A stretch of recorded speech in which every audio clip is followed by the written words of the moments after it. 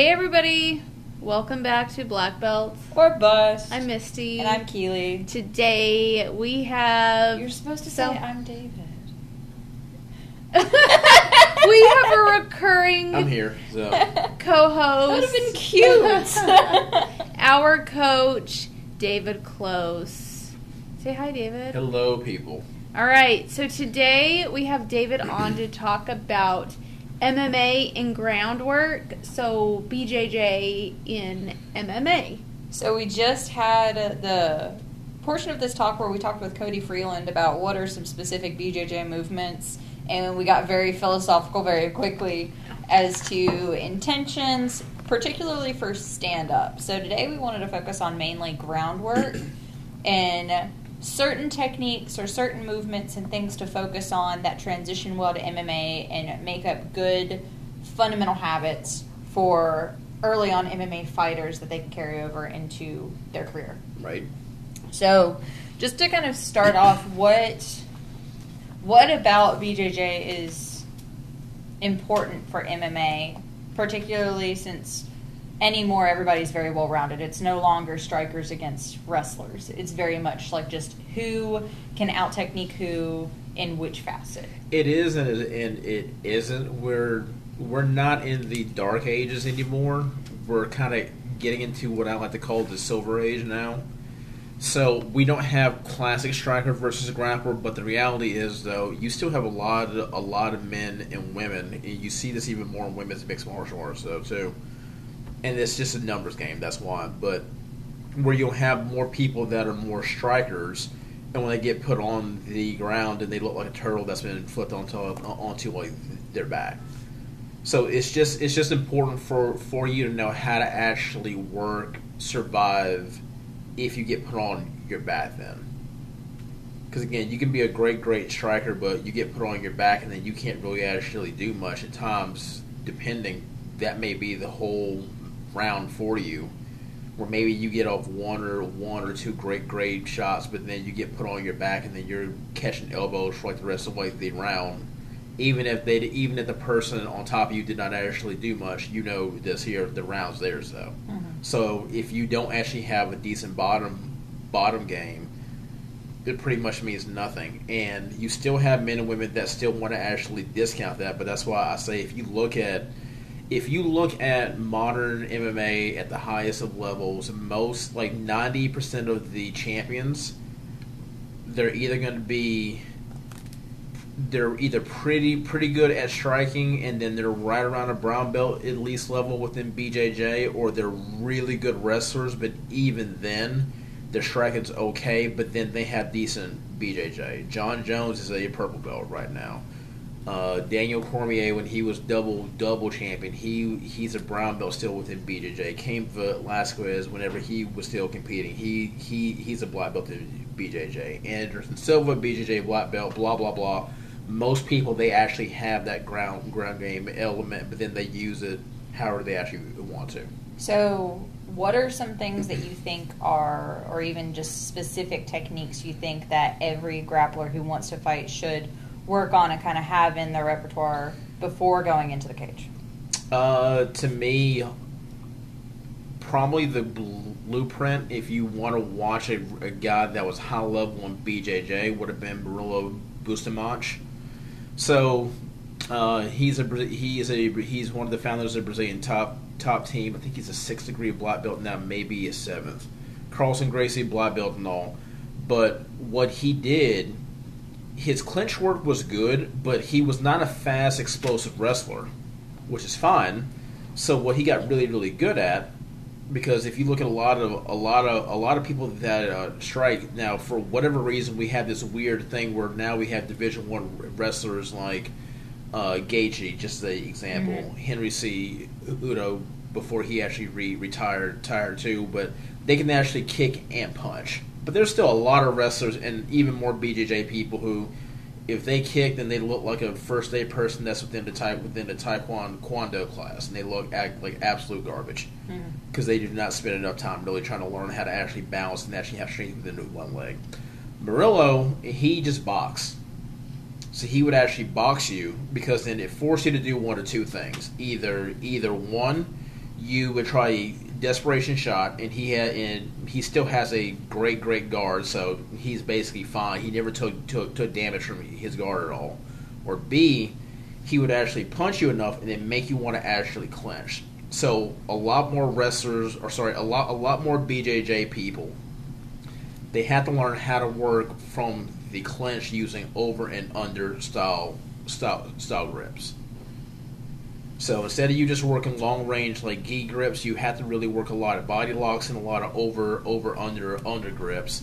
And I know some people will go, well, maybe that means don't even do judo. No, you can definitely do judo too. If you look at from Ronda Rousey to Rick Hahn, Fedor, Emelianenko, and others, they're all judo black belts, and they use judo really well, but they do it from an over and under clinch style. So if you didn't come from a wrestling background, and if you're coming from like a judo background, you've got a body lock, and you've got to get used to doing over and under clinches, and you can actually adapt your game that way too. So there are plenty of people that do this all the time. If you look at Khabib, even Khabib is people want to label him as a wrestler, but even if you listen to interviews with him, he's a sambo guy, which means he basically has done freestyle wrestling just to do it. He's done judo, which he loves actually, even more than he loves just straight wrestling, and sambo too. So because of that, whenever you come from a background like that, you not having cloth means absolutely nothing, because now you have such a wide array of techniques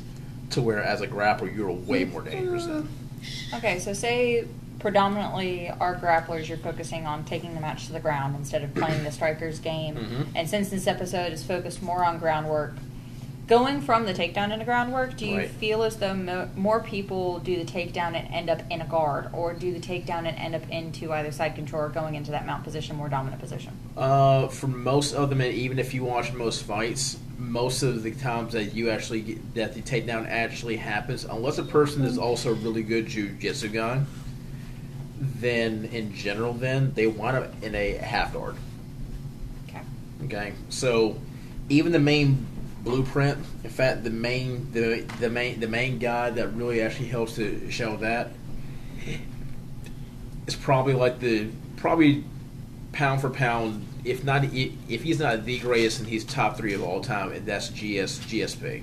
Yeah. And if you watch him, whenever he would go up against other high-level BJJ guys, and mind you, George is also a BJJ black belt, what he would always do is the following: takedown, force you into half guard, control, knee cut, going in the side, control, and then punishing the ever-loving crap out of you. Sometimes hanging out inside. Sometimes hanging out within half guard and actually hitting you there. But if he was going to pass you 9 times out of 10, he would always force you in that half guard and cut. So if you go back and watch the fight that he had with BJ Penn the second time around, and all he pretty much hit was like knee cuts, and he was slicing through BJ's guard. But he would use a combination of being able to strike you, and then he would force you into half guard. He would open you up. He would get his underhooks tripod up past you then. So I'm curious, because I know the least about MMA from this whole entire series, because I feel like an idiot. I'm genuinely curious. Is it beneficial to be within your guard in MMA, or... It depends which guard. Because I don't know. Like, if I think about like a closed guard position, that's just one guard I see a lot of fighters get into. Is there a benefit of being within your closed guard, or is it better to be in the person in the guard? Well, listen. Let's answer this a few ways here. I know people are probably like, "God, she's an idiot." No. It has value if you know how to play it, right, and you can control them from striking you. So if you don't know how to play your guard and prevent them from striking you or to control that, then you're fucked. So all right. So let me just name 2 high-level MMA fighters just as a example here. Because first off, we have to really define what a guard actually is. A lot of people that do mixed martial arts, their guard is, I want to lock up like a guard, hopefully get a overhook on you, and then hug you, and then force a stand up. That's not a guard. A guard should mean I don't want to be here because Jesus, he's putting or she's putting on a ton of submissions here. Mm-hmm. If you look at, I think it's Charles Oliveira, he fights at 145 or he fights at 135. I think at 145. He recently choked out Kevin Lee. His submission game is freaking nasty. But whenever you watch, him operate, he's always active within his guard. So even if you're within a closed guard, if your hips are not moving, if there's no threat of climbing, if you're not clinching and you're not pulling arms across the center line, etc., you don't really have a guard. That's why whenever I hear, oh well, yeah, he got back in the guard, it's like, okay, well, if he's not doing crap, I don't really care. So just as an example, I don't fear Francis Ngannou, and he's bigger than I am, but I would never fear being within his guard. He doesn't have a shot in hell of ever actually tapping me. I really have no problem saying that simply because he doesn't really focus on it. It's not one of those things that he really does. He's a big guy. He's more of a power striker and all. He doesn't really focus on his grappling here. If I'm in Damian Maia's guard, however, I'm really, really, really scared. Because Damian's a very high-level BJJ black belt, 4th degree black belt, and no gi, and for mixed martial arts, he submitted plenty of people off of his back. You can watch whenever his first fight in the UFC, I think it was against Chael Sonnen, and then he, choked out Chael with a triangle choke, just as an example. Well, on top of the fact that, if you have somebody in your closed guard and you don't know how to optimally use it or to be able to defend with it, you've just locked yourself in a closed distance position with this person, on top of the fact that you have gravity against you. So if you aren't working or preventing the strikes, they're getting in their points. Yeah. So if you're just on lockdown waiting for them to either force a stand up or for the round to end, you're really fatiguing yourself because you're locked down so much. Yeah. Mm-hmm. And it's not productive. Yeah. So you can actually have a guard, but your guard has got to be active. And to me, for mixed martial arts right now, there are really only 3 guards that are actually worthwhile. Because you have your main guards, and then you have what I like to call the auxiliary guards, okay? So, X guards, single leg X, you can definitely use those within mixed martial arts. If you look at Gary Tonin, you look at Ryan Hall, deep half guard with, Wilson Hayes and, others, these all actually work. But for, the ones where I'm everyone's got to get better at, number one's going to be closed guard. Because you can force a stand-up, but also because a lot of guys no gi, they suck at actually passing a closed guard. The common thing is, we'll punch them in the face. Well, if they can really clinch up well with you, you can't really do that. And you trying to do that winds up with you getting your butt swept. So time has got to be really, really spent on it. And again, if you're really trying to do mixed martial arts, go back and especially study GSP from when he won the welterweight title for the second time against Matt Hughes onward. Watch how he actually guard passes. He's the best MMA guard passer, period. And also being engaged and active in the close guard. So many people think that it's just crossing your ankles and holding them there and trying to keep your legs tense. But if you pay attention to the people that play close guard well, they're engaged in their close guard. Their heels are down, in which their legs are pinching in to isolate the hips. Their hips are off the ground because they're able to track their opponent who's trying to escape so much more. And then it gives them more mobility in order to do the submissions. Mm-hmm. So you can tell a difference even in the UFC fights if they end up in closed guard, who knows how to play a closed guard and that they are engaged with it. Yeah. So closed guard is going to be one. The second one's going to be half guard. A lot of wrestlers a lot of strategy is we'll force you into half guard. I can then pinch my knees around your hips. I can actually keep you there, hopefully get you up against the cage, then I can actually punch you. So you have to have an active half guard. And then you have to have an active butterfly guard.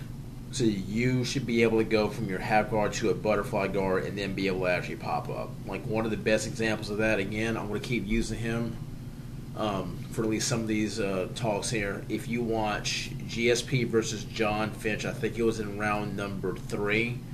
Fitch got GSP down. George then plays his butterfly guard, elevates him up, comes out the back door with a single leg, and then you see Fitch's life just look like what the hell just actually happened here. Because George was never ever settling within his guard. He was as soon as he hit his guard, he elevated him straight up, and he was not playing around then. Either he was going to sweep or he was going to come up, and he came right up, back door, put John Finch back down. That's probably the worst beating Finch has ever actually had in mixed martial arts. Damn. And I think we've mentioned him in a couple of podcasts now. I know, Misty, you've mentioned him before, and David's mentioned him. Whenever we say GSP, especially for you new people, that's George St. Pierre. Definitely check him out. Kind of live by it a little bit. Very good fundamentals to be able to look into, especially in terms of looking at incorporating jiu-jitsu into different fighting styles. That's a really good person to follow in the beginning to get an understanding of the possibilities of jiu-jitsu and MMA and how to utilize it, and then go branching off into other fighters to kind of like build to the repertoire of different guards or different techniques people use. So looking at people that are well-rounded in establishing guards and utilizing them, and then going off into people who specialize in specific things is a really good way to have a better understanding on how to apply techniques to the application. Mm-hmm. Kind of accessory, not like the accessory guards like we were talking about, but accessory in a sense of submissions. Okay. For groundwork, what are some primary submissions you think people should work on? Your main submissions are pretty much going to be the following. It's going to be the guillotine choke, and that's with the arm and without the arm. It's going to be your straight arm bar too, and then it's going to be your rear naked choke. So do you not think that Kimuras are utilized as much as they could be?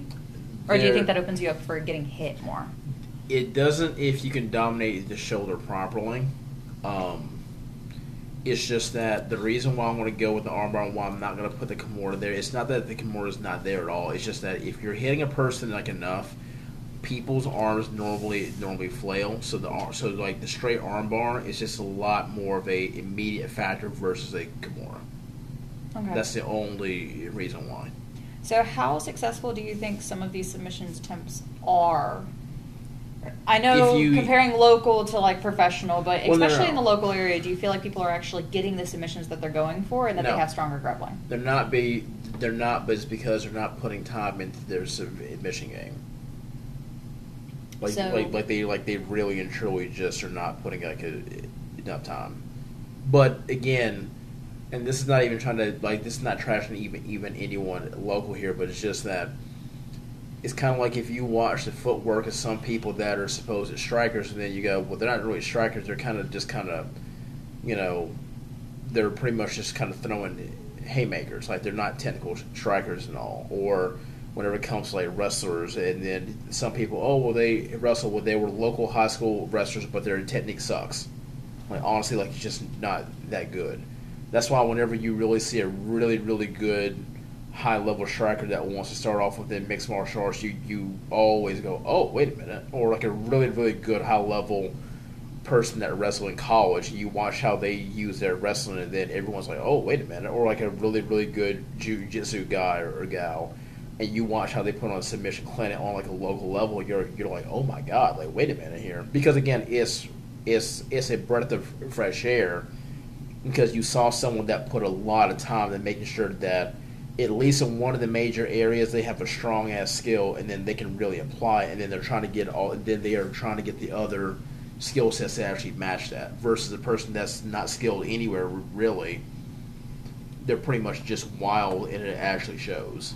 But they pretty much never go anywhere as it is. Okay, so something that I'm curious about, just getting into jiu-jitsu and being in it within the past couple of years, and then you see a lot of these black belt world champions go from being world champions of jiu-jitsu, and now they're like, I'm going to get into mixed martial arts. Get out of my head, because that's where I wanted this conversation to go too. So I'm very curious on that transition, because they've been so focused on jiu-jitsu for so long. Not just on like the business aspect, understanding that like there's more money to earn and stuff like that, and there's more promotional material, but I'm very curious because I've seen the training aspect, or like the fights we've been watching recently with females, because in my head I'm thinking a lot of like the females, just because we're at whatever. I mean, like the main example I know you're thinking of in your head is Mackenzie Dern. Like high black belt female deciding to make the switch into professional fighting, doesn't have as much of a striking background. How is it for somebody that has a well-established area trying to switch over or add that into your portfolio, so to speak? Because I know it's it's different. I don't know. I'm just very curious on your thoughts. No, it is different, but all right, so there are a few areas where you got to really look at. One, sometimes if you're a high level somewhere, the reason why you're not in that anymore is because you got injuries and you're kind of broken down. Mm-hmm. So some people, they actually really do come in, and they may be even like 28 or something, but they're not really at their athletic peak. So let me use Ronda Rousey just as an example. Ronda, if you remember, when she started mixed martial arts, she was still in her peak for judo competition. Yeah. Because Ronda retired at 20, I think, from judo, and she really got screwed over. She really should have been in the gold medal match for the Olympics, and that was her second Olympic run. Yeah. Okay. Well, part of the reason why she got out, she had multiple knee surgeries, elbow surgeries, etc. So whenever she got into like mixed martial arts, she was doing really well. But you hear people, oh, well, she should have been learning how to do more double legs and singles to make herself more varied. Her knees are shot. She can't really do it. Yeah, she's in her 20s, but her knees are like of a person that's like in their damn 50s here in terms of athletics here. So there's that aspect for some people, even within jiu-jitsu, and some people even in wrestling too. So you have that. Uh-huh. The other one is coachability, because we always want to be gaga over all the BJJ black belt world champions that want to do mixed martial arts. So let me just name the ones that I know where they won the worlds and they became high-level champions in either the UFC or Pride, like it was back in the day, Bellator, etc. Okay, so there's a lot of BJJ black belts. So let's just name the guys that have either won 80 cc or they won the IBJJF Worlds. You got Ricardo Arona. You have Mario Sperring. Even though, because Sperry was actually a UFC tournament champion, so I'll actually put him in there. We got Marilla Bustamante. He was the second UFC middleweight champion. We have BJ Penn, so that's right now at 4. Let me think right now. And we're talking about black belt level only. That's it. Yeah.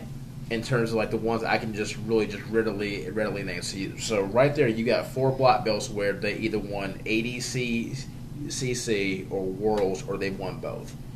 Oh, sorry, no. And Rafael Lovato Jr. and he's the only American. And that's who you were trying to think of earlier. That's what I was trying to think of earlier. So it's okay. those 5. So you basically got 3 Brazilians and 2 American guys, and that's it. Nobody else has actually done that. So think about the amount of BJJ black belt men and women that have actually won worlds that have all. Well, my next step is for mixed martial arts. They've not done jack, and it can be because of potentially injuries. It could be also because of over specialization. Now, what do I mean by that? Like if you watch like the new Michael Jordan documentary that was actually out, if you looked at episode 7, his old trainer Tim Grover talks about this, where he goes, well, the problem was whenever Michael actually came back, he was in basketball shape. He was in baseball shape. He wasn't in basketball shape, because now I've got to build muscle on him a different way, because now he needs more shoulders like this way and all, so he can actually drive more, so he can actually lower his shoulder down, blah, blah, blah, blah, blah. So even how your weight distribution on your body, it just changes. So if you're a BJJ black belt world champion even, okay? And I make fun of people in class actually for this though, but how many BJJ black belts are really going to be that good at takedowns?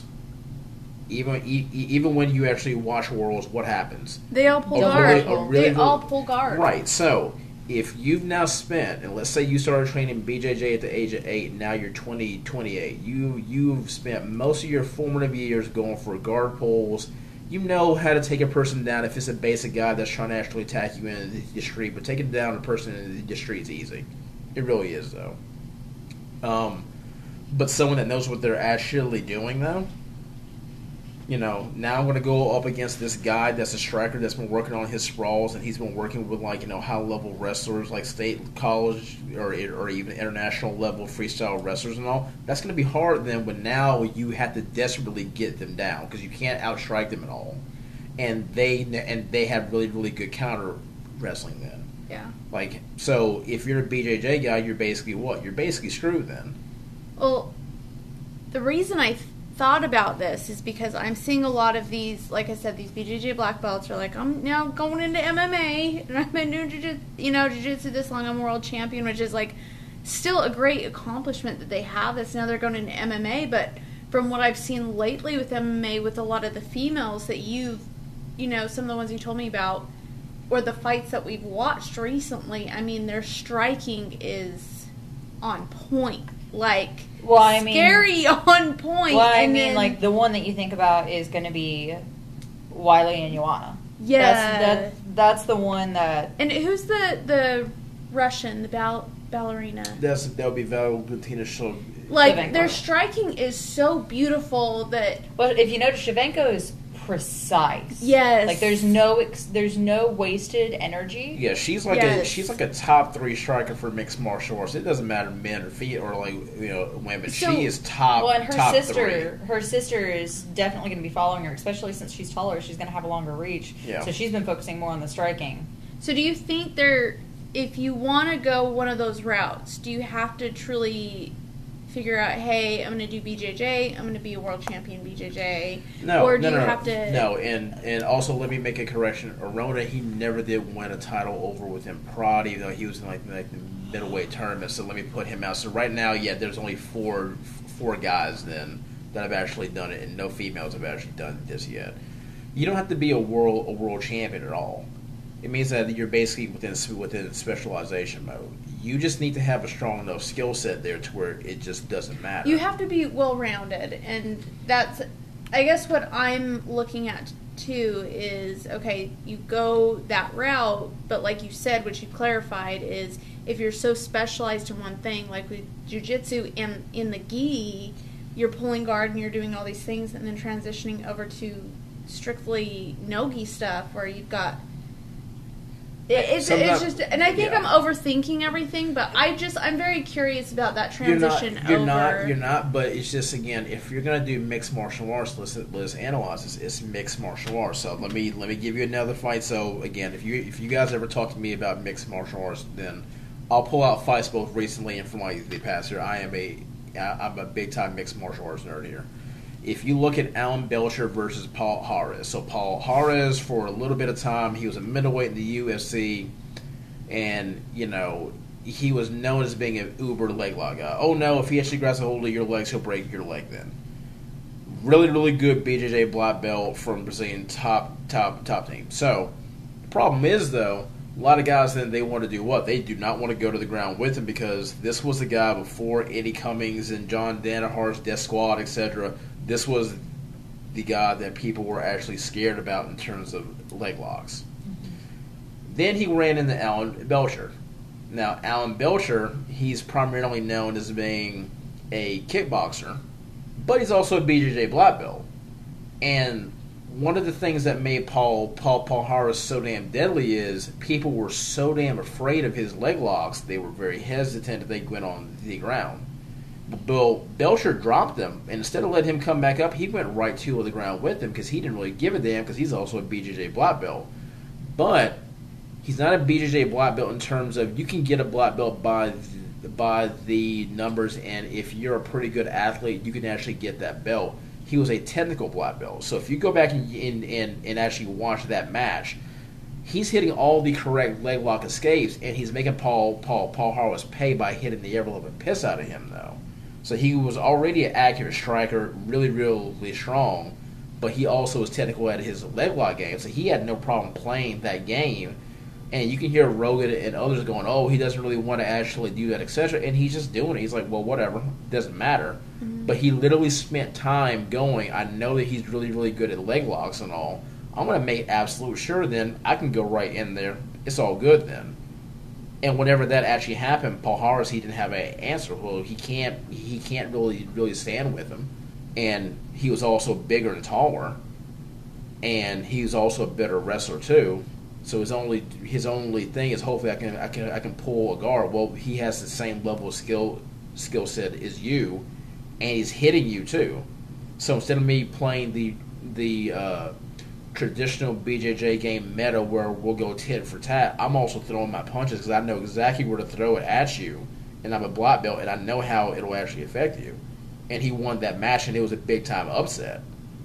But again, we had one guy that was uber strictly BJJ right here, and another guy that he's also a BJJ black belt. He's very, very proud of his BJJ of his BJJ lineage, but he's also a really good striker. Yeah. And he knew how to actually neutralize. So if I can neutralize whatever your strong skill set is, I'll win then. Yeah. Yeah. And then that immediately makes me think of, like, out of Alan Belcher's gym, Brandon Davis, in that he did a lot more striking whenever he was doing his bout for the UFC. But a lot of people don't know is he's a brown belt now, isn't he? He's a brown belt now. He had finally gotten his brown belt, yeah. So a lot of people don't realize that he did have a good grappling background. It's just he liked to play stand-up. Yeah, remember? Well, no, you weren't even actually there because he came to my old campus class, actually. Way back He when. was there as a purple belt because I think I had rolled with him a couple times when we were still in Mississippi, but that was when he was moving for his son. Yeah. And they just had their baby girl. Yep. What, today? 4 this morning? I believe so. I think it was like this morning. Yeah, so 4 that'd something this morning they had the baby girl. Second child, I think. Mhm. Yeah. Didn't you have another question?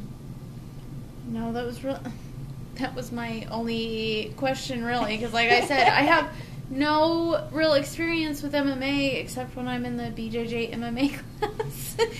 All my questions are for jiu-jitsu. Missy's like, I wish I could throw a punch at this person right now. My thing with this, like I've talked about, I appreciate it and I respect it.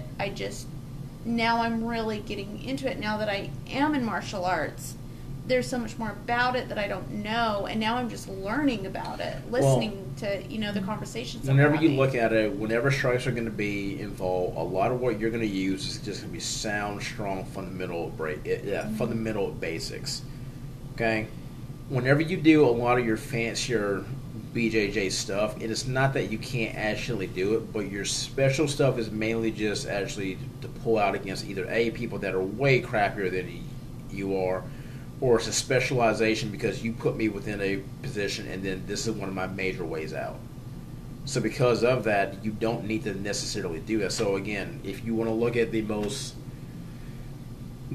biggest flag carrier BJJ right now still fighting, he's going to retire this year, if memory serves me correct, that's going to be Damian Maia. Look at how Damian passes. Damian mainly does float passes, tripod passes, off of his float passes, and then at times knee cuts. Just as a example. If you look at his guard work exclusively is either going to be close guard or half guard to butterfly guard. And if he uses these single leg X, he'll use his single leg X to pretty much immediately sweep and actually come right up. And you can watch how he uses BJJ to neutralize other BJJ black belts too. Like, go back and watch him versus Rory McDonald. Roy's a really good BJJ black belt too, and he's trained exclusively no-gi. He's almost never gotten completely out-grappled, but that was the one where he got out-grappled, though. There's no shame in that's Damian Maia.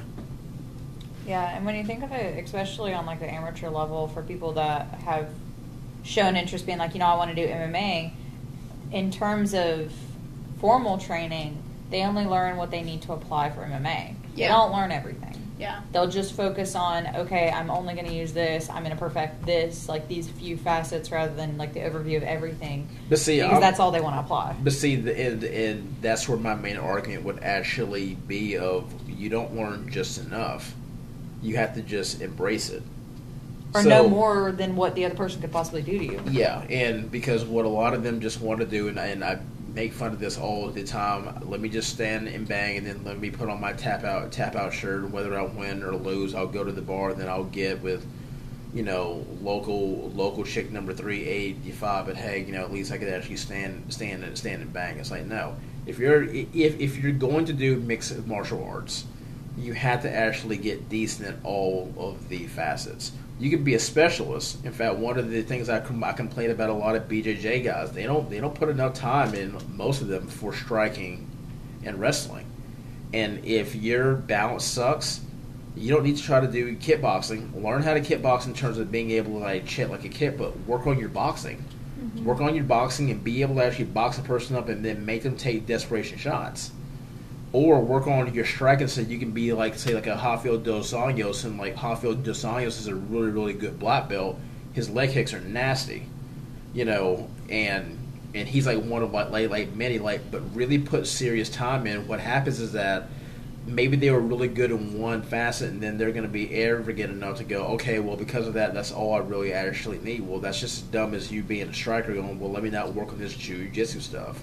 Yeah. It doesn't matter. If you're going to do this, then make sure you actually do this right then. Yeah. And I know one thing we haven't talked about because we've been focusing on groundwork, but that's not even including like how well grapplers do in terms of wall work, because they understand how pressure is applied, not even just in the clinch, but being able to take down using the wall and being able to use that to it's a pin. tool.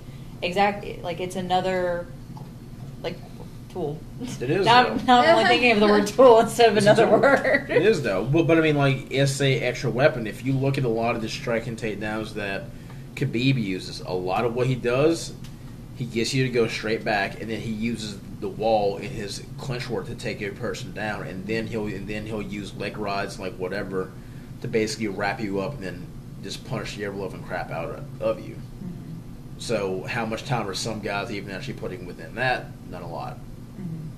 Or just figuring out where to put the pressure so that they feel the heaviest, rather than I'm going to keep you pinned up against the wall and use all of my energy, but how can you use it efficiently where I'm not exhausting myself to keep you pinned, Right. but I'm also throwing strikes as I'm keeping you controlled and pinned in order to set up the takedown to take you down or to do whatever I want to do.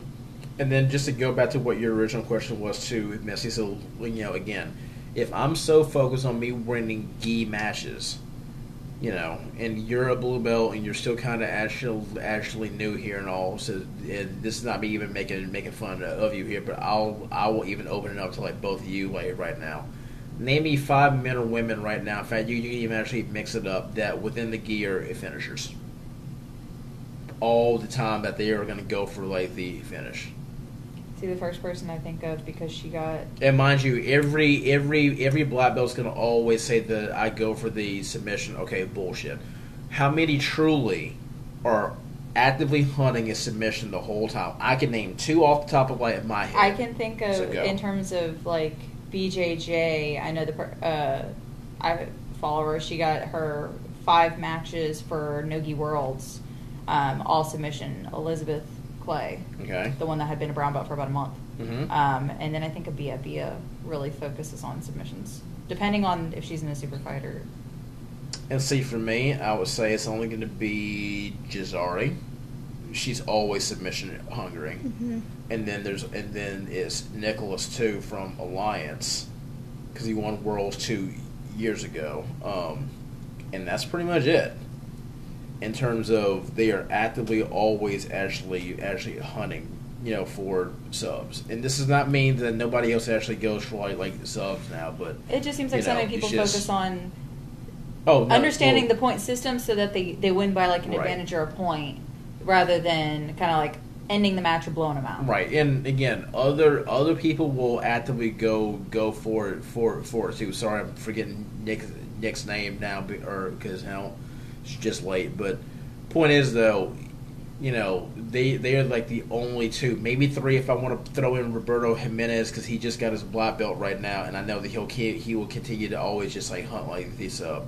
And I know people they really actively look to like get like a sub, but if you watch a lot of gi matches, if I can get up on like a advantage or on 2 points, a lot of people they will actually stall out, and you'll hear the excuse of, well, it's such a chess game and all, which blah blah blah whatever.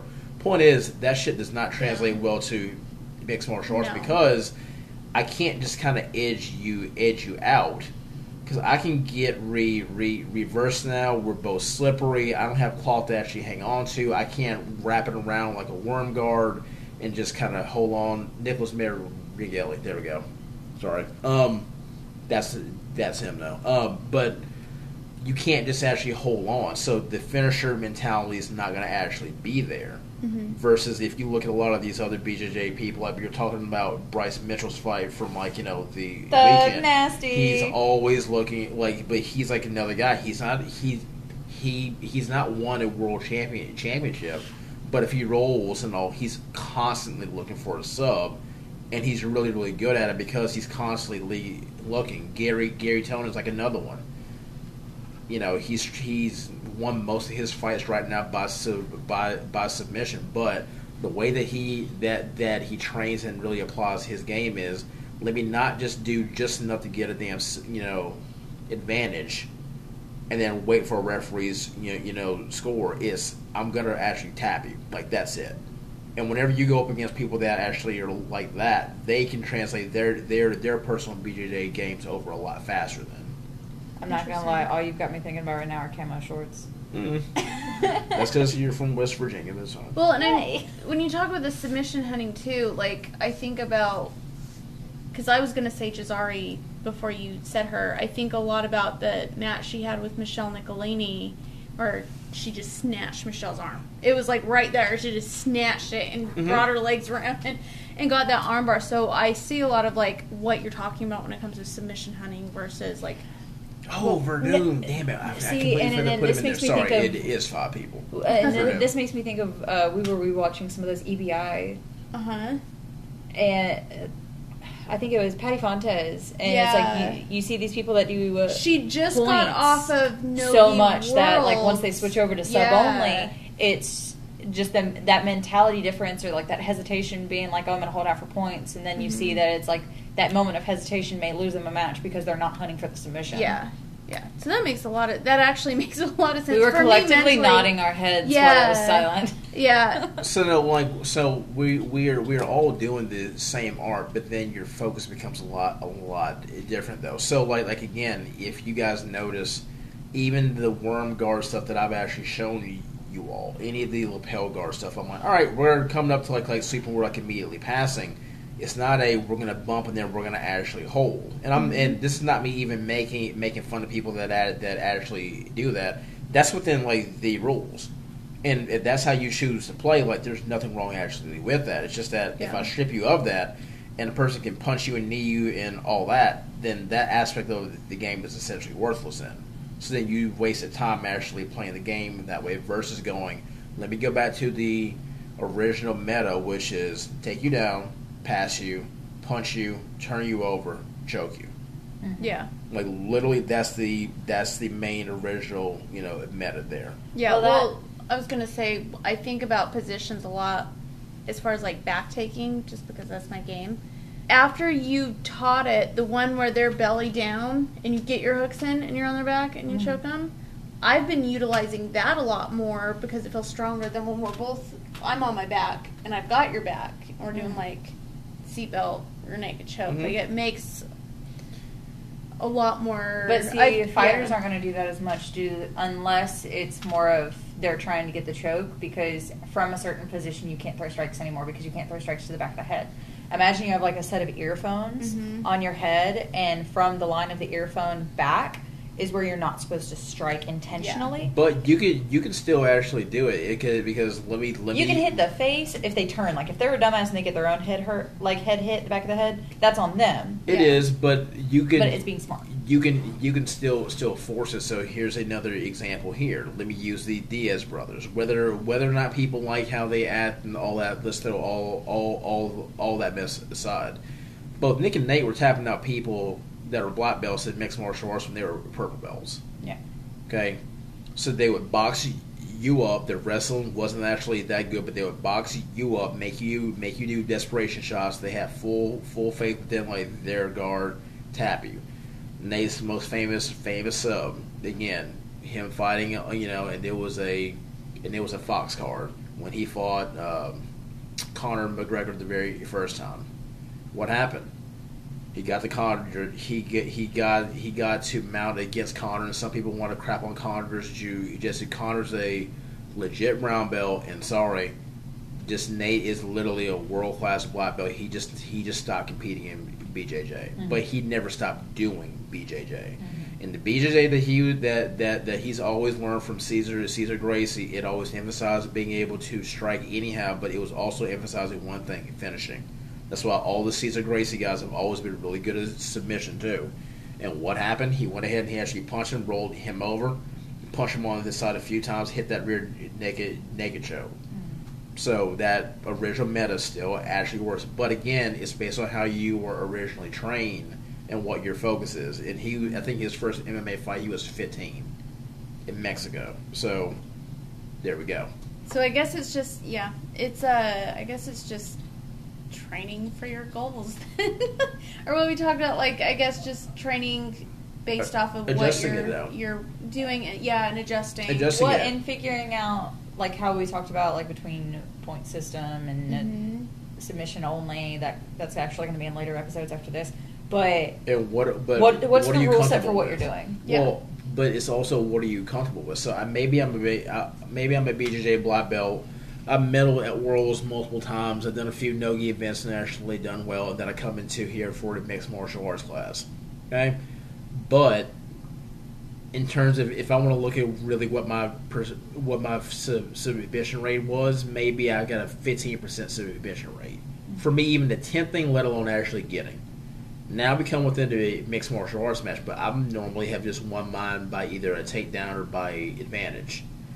I had to look at myself even as a black belt and go, I have all these medals. They mean absolutely nothing now.